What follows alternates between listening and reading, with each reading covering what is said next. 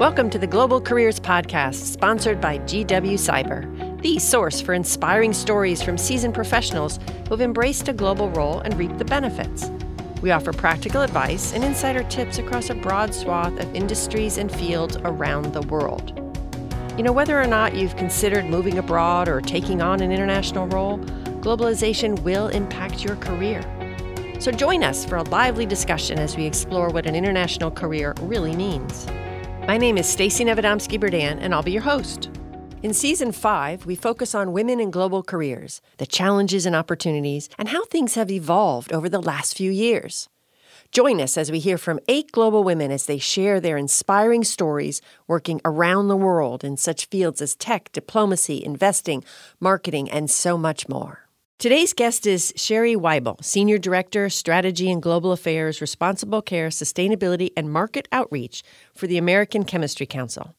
Although she's based in Washington, D.C., Cherie has extensive international business experience in trade policy, international market access, global government affairs, and commercial diplomacy, which she uses to advance the commercial interests of U.S. companies around the world.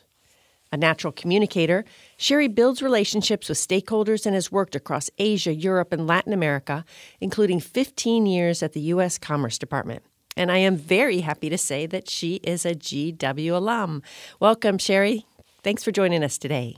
Well, thank you, Stacey. I'm delighted to be here. Yeah, right. So one of the objectives of our podcast is to provide a sense of the careers that are out there, more than just titles. Tell us what it is that you do. Great. Well, in my current role at the American Chemistry Council, or ACC, I lead efforts to advance globally the chemical industry's voluntary initiative to really help drive improvement in the safe management of chemicals, right? Because many of these products are hazardous, so we want to manage them safely.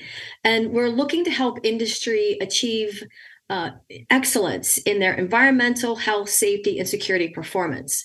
And this program is really the industry's commitment to sustainability. So ACC is a part of a global organization called the International Council of Chemical Associations.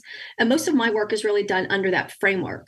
So what I do on a daily basis is I work with 63 other chemical associations around the world, so the ACC counterpart, if you will, to really help them strengthen the performance of their domestic industry to do things like reduce their emissions and advance their environmental performance. And of course, work to ensure the health and safety of their chemical workers. I would also add, I do work with a lot of multilateral stakeholders, such as the United Nations Environment Program. There's a lot of overlap between our missions, and we have a lot of mutual priorities, like things like the adoption of the globally harmonized system of classification and labeling of chemicals. So that's a really interesting part of my job. That's so cool, because you think of, the American Chemistry Council. Oh, that must just be U.S. based, right? U.S. focused. But it is amazing. Of course, there are chemicals around the world, and it's great that the U.S. Takes the leadership role in helping these councils and associations around the world safely use, dispose of, I guess, the products. That's really cool. What a neat international and a global career. But you've been there a few years now, right? But you started out working for the U.S. Commerce Department. You've successfully switched jobs, and I love to see this, from public sector to private sector, now to an association. Tell us how and why you shifted. All right. Well, so with the Commerce Department, I really worked for many years to help companies do business overseas. And over the course of my time there, I worked on a whole wide array of things, including trade remedies, trade promotion, trade policy. And for much of that time, I was really looking to help companies by removing market access barriers that inhibited a U.S. firm's ability to compete fairly in those overseas markets. When I thought about leaving the Commerce Department, what happened was the Commerce Department offered something called a buyout, which meant that employees that met certain criteria could leave early without penalty to their retirement. And those kinds of offers, of course, don't come along very often. And it just seemed like a great opportunity to explore options in the private sector. That's what I did. I, took the buyout and I left commerce and was fortunate enough to, take on this role here at ACC. In terms of, differences, I do think that there are many, but there are also a lot of similarities too. What are some of those differences? One of the differences that I've experienced in my transition from government to private sector is the way in which we communicate. And I think that's largely driven by the audience to which we're directing our communications. So the example I would give is that while I was at Commerce Department, I would draft a lot of briefing memos for the Secretary of Commerce or other senior officials. And then I would verbally brief them in advance of a meeting or an overseas trip. Now, here at ACC, my audience is largely either ACC member companies or the counterparts that I work with overseas. So folks in associations around the world. And so instead of writing a briefing memo, what I would do is I prepare a PowerPoint presentation, and then I then brief officials or counterparts using those slides. So it's a bit more informal. And it's just, I think, as again, the audience that you're speaking to. Another difference that I've seen is the sort of the administrative process, if you will, in the government versus the private sector. And here an example would be what I would call the clearance process, right? So when I wrote one of those briefing memos at Commerce, there was a form that I had to have signed by, the 5 or 6 people that had to officially review and clear that memo. Here at ACC, sometimes my boss will review my work product. Seldom does it go really, much above that. I do oftentimes have peers review information, but there's a bit less of, I guess you would call it, bureaucracy. But again, there's a reason for this. It's the audience who's receiving that information, right? When I was writing a memo for someone at the Commerce Department, let's say it was for the Secretary of Commerce, it was very important that the talking points that were provided were factually correct, that the policy direction implied was accurate, and that it really fit with the broader political goals of the administration at the time. So a difference, but I think a reasonable one. And I guess a final difference would be the types and amount of collaboration, right? I would say that there's a lot of collaboration with others in both spaces. In the U.S. government, it was a little more formal. And again, thinking about the work that we were doing, if we were working on preparing for a trip for a cabinet member or president, we had, there was a formal structure that was led by the National Security Council. In the private sector, when I collaborate, it's a bit more informal, with less structure to it, but obviously looking to have the same types of outcomes. So interesting. That's great for our listeners to really understand. You painted a really good picture. So thanks for that. I want to go back to something you said earlier regarding working for ACC and sustainability and ESG. What are some of the challenges and opportunities that you see today in the industry on a global scale? Well, there are certainly challenges, in the chemical sector. And one of those really relates to in the ESG space, right? Stakeholders are increasingly calling on industry to be very transparent. They want us to report on our environmental, health, safety, security performance. And I would say that, this is something we're experiencing in the chemical industry, but I think we're seeing it across all industries, right? And it's a challenge, not because there's a lack of interest or willingness on the part of industry, but sometimes the data that we are being asked to provide is quite challenging to actually collect and report. And I'll go back to the point I made earlier that there are 63 chemical associations around the world, and some of them are in places like Sri Lanka or Myanmar, right? And industry in those parts of the world may find it a little bit more challenging than, say, we might here in the U.S. in coming up with that kind of information. So it is a big part of what I do. I would say another challenge that we're facing in the ESG space relates to plastics pollution, right? There's a global call for a reduction in plastics pollution, and that's a global problem. It's quite complicated. There are a lot of factors in, the cause for the issues that we're seeing, not only in the marine space, but elsewhere. Another very complicated aspect of the work that we do. And then a final challenge I would sort of note is how to share the work and the learnings that are being done in all parts of the world, right? And I go back to sort of the developing parts of the world. Not all countries around the world have a framework for the safe management of chemicals, right? Here in the U.S., we do. Europe, many of those countries have a regulatory framework, but that's not globally applied as of yet. And so that's something that we're working to address here. Working to help other countries actually build that framework and that structure to make sure that they are safely managing their chemicals. Yeah, so you're painting a really good picture of how we are beginning to really understand how your job is so global, yet you're based in D.C. How do you successfully build these relationships and collaborate with people around the world? Well, being able to collaborate and build successful relationships with folks around the world has been key to not only my job here at ACC, but also to my job at the Commerce Department, right? I mean, at Commerce, I was helping U.S. companies, but I was dealing with my Commerce Department colleagues around the world based in our embassies and consulates. And I was also working with foreign government officials around the world. And so I think there are some key things that you have to think about when you're looking to develop and maintain those relationships. And I would say first and foremost, you have to be very culturally aware, right? I mean, customs and norms, they differ around the world.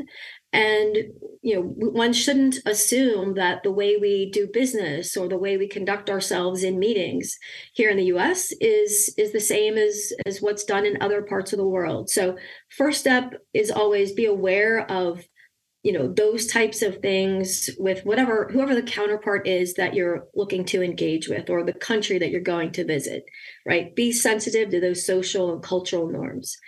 And then the next thing I would say is communication, right? That's key. I would recommend establishing a regular cadence of meetings, right? So what I do is, depending on the counterpart and the issue that we're working on, set up monthly calls or monthly or quarterly meetings, right? To put some type of structure to the relationship and to really demonstrate that it's important to you and to your work and to your portfolio. I would also encourage people to, be reliable. Especially when you're dealing with folks around the world, you're not meeting face to face all the time. And so there can sometimes be a tendency to sort of minimize the importance of those relationships or maybe somehow think that they may not be as important as those relationships with people that you are seeing and meeting in person. And I would strongly dissuade people from having that mindset, right? You need to make sure that you do what you say you're going to do, whatever you commit to in these discussions, make sure you follow through, and even go beyond what you've committed to when possible. An example would be, if you come upon some information or you learn some topical, news, share it with that person, outside of your regular meeting cadence, just to demonstrate that, you do value the relationship and you're trying to be a constructive partner. And then the last tip I would have in this space is to actually meet in person when possible, right? Video calls and meeting via Zoom is great. And of course, it enables us to do a lot of things we couldn't otherwise do. But there really is nothing quite like human interaction. And so if and when possible, really try to actually meet that person in person. Mm-hmm. Do you travel a lot? Those are great tips, Cherie. Those fantastic tips. Thank you for those. But do you travel a lot? I know COVID maybe interrupted some things, but throughout your career. Well, I started my time here at ACC just before COVID, the end of 2019, and I was actually in Mumbai when ACC decided there would be no more international travel. So, Yikes. um, my timing was not ideal, and so really for the first couple of years here, I didn't have the opportunity to meet any of my colleagues and these folks in person. Thankfully, we're past that, and I am able to travel. So at this point, internationally, I'll probably travel. I'm guessing 4 times this year, and I'm working on building out my schedule now. Of course, it all depends on your resources. Does your company or association have the budget to send you? Travel has actually become more expensive since COVID, but probably about 4 times a year is what I'm looking at. Mm-hmm, mm-hmm. That's manageable. That's pretty good. That's pretty good. Yeah. Do you have one piece of advice? I know this is very tricky because there are probably so many, but one piece of advice for the people looking to pursue a career, an international career. I would say be open to all opportunities, whether that's in the government, private sector. I was a Wolcott Fellow at GW and was planning to go into business, to corporate America. But as part of my fellowship, I was expected to work in the public sector for 4 years. And so that's why I pursued my my first job out of GW at the Department of Commerce. And it really led me to a lot of fascinating different jobs and positions and travel around the world that I never would have thought of or anticipated. So be open to all opportunities. Take that first job. You just never know where it'll lead you. I love it. Excellent advice. Excellent. How about navigating a career while working in, I'm just going to make a leap of faith here, that it is a male-dominated industry, chemicals? Well, it is. I would say probably, particularly in the manufacturing space. But I have to say, my time here at ACC, my gender has not been an issue. ACC is actually quite focused on diversity and inclusion, and they've even developed a program called FOSSI, the Future of STEM Scholars Initiative. They're looking to provide scholarships to students providing STEM degrees at historically Black colleges and universities. So there's a definite awareness in the industry that they want to be very diverse and inclusive. Now, my time in government, it goes back a ways. And so there may have been a bit more of an issue, during my time at Commerce in the gender space. But really, I think I was able to overcome that by just really being prepared, knowing what your position is, going to meetings prepared, participating in meetings as appropriate, and really just doing your job well, and being a good example and employee that anyone would want to have on their team. Right. So rise above it all, essentially, right? Just rise above it all. You're just there to do your job. Yep. Doesn't matter what your gender is. Good. I like that. Do you have a story maybe or something to share, one of the most challenging issues you have faced in your career? It's one of the questions that students are always interested in hearing about. Well, that's a great question. And, a difficult one. I would say one of the big challenges for me was, and this is somewhat personal, it's really having to choose sometimes between personal and professional goals, right? And that's, so it steps a little bit outside of just a career issue, but it impacts your career, right? I mean, I had a plan in mind when I came to DC. I wanted to join the Foreign Service, and then I met the person who's now my husband, and so my plans changed, right? And so sometimes you have to make choices, and you have to alter what you think is your career path. And in my experience, it was of course the right choice. I think you just have to be mindful that when you make those choices, you may be what you think, foregoing one opportunity or one path, but it always leads you to other opportunities and options that you may never have thought of. That gets back to the point you made earlier, piece of advice, which is just be open, right? You can have these paths, you can have these strategies and these 17-point plans, but usually by about point 3, it all breaks loose and you have to start thinking about something else. Yeah, that's good. Okay, yes. Yeah. Never know what life will bring you. No, and the personal and the professional, they are so intertwined, definitely intertwined. So, yeah. How about a risk? Is there a risk that you've taken in your career path, and what did you learn from that? Oh, yes, I have taken a few risks with a significant amount of stress, I will say. So 2 big risks come to mind, right? I was at Commerce and I had spent, many years working on European issues, right? I had been in the Office of Europe for, I don't know, probably close to a decade. And so I had a depth of knowledge. I had a network, contacts domestically, overseas. I, hired and trained people. So I, had a certain amount of, sort of subject matter expertise, if you will. And there was a promotion opportunity that was going to take me into the area of Southeast Asia. And I knew nothing about Southeast Asia. I had never been to Southeast Asia. So it was a bit of a leap. It took me out of my comfort zone. I really had no contacts. I didn't have the depth of knowledge, but I took the opportunity when it, presented itself. And it was a great thing to do.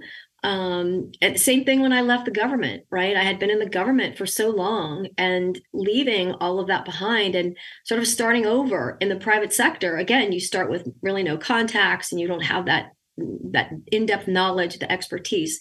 It can be very frightening, very, very, it can cause you a lot of anxiety. But I will say that I found both times that I took the risk and made the change to be very rewarding, broadened my depth of knowledge, learned new areas, and found it to be very rewarding professionally. Yeah. Is there a specific tip maybe you can give people to help them, or a couple, or some strategies if they're making such a big change? Mm-hmm. Well, I would say don't be afraid to take a chance, right? And honestly, trust your gut. If there is an opportunity that presents itself, don't be afraid to take that chance. If you make a mistake, you can always, change course down the road, right? It's hard to make a fatal mistake in your career, right? One opportunity will likely lead you to others. It may just help you identify what you don't want to do for the next 20 or 30 years, which is in and of itself a good thing. So don't be afraid to take chances. Be open to those new opportunities that it might lead you to. Yeah, that's great. You're so thoughtful, so wise. You have a depth and breadth of experience that I'm sure our listeners are loving hearing from. Is there a piece of advice that you were given at any time along your career that you think is maybe one of the top pieces of advice, and you're glad you got it? Well, I think someone said to me, trust your instincts. As I said it in the last question, they said, really just trust your instincts. Don't underestimate your ability, right?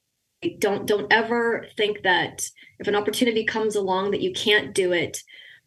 Commit yourself, jump in with both feet, do the best you can, and you will most likely be successful.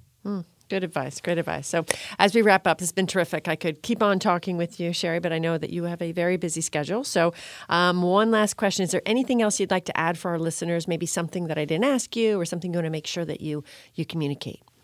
Mm-hmm.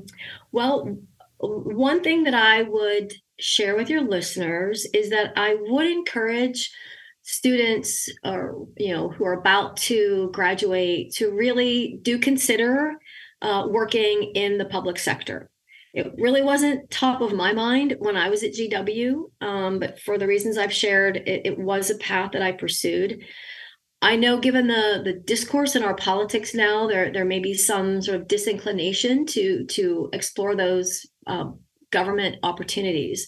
But from my experience, There are opportunities in the government that you just can't get in the private sector.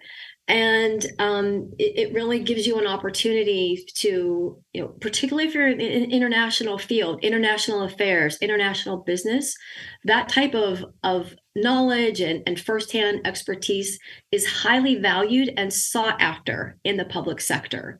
So it is a really good first job as you start your career path. Oh, I love that advice. Yes. And you have shown how you can start in public and move to private, and you can move around, and you can have these great global jobs, and the different crossover really, they all benefit each other. So you're bringing something different to your new employer, right? Exactly. That's wonderful. This has been a terrific conversation, Cherie. I really appreciate your taking the time, and thanks so much for being with us. Well, thank you for inviting me. It was my pleasure. You have been listening to the GW-CIBER Global Careers Podcast. Join us again next time, and in the meantime, go global.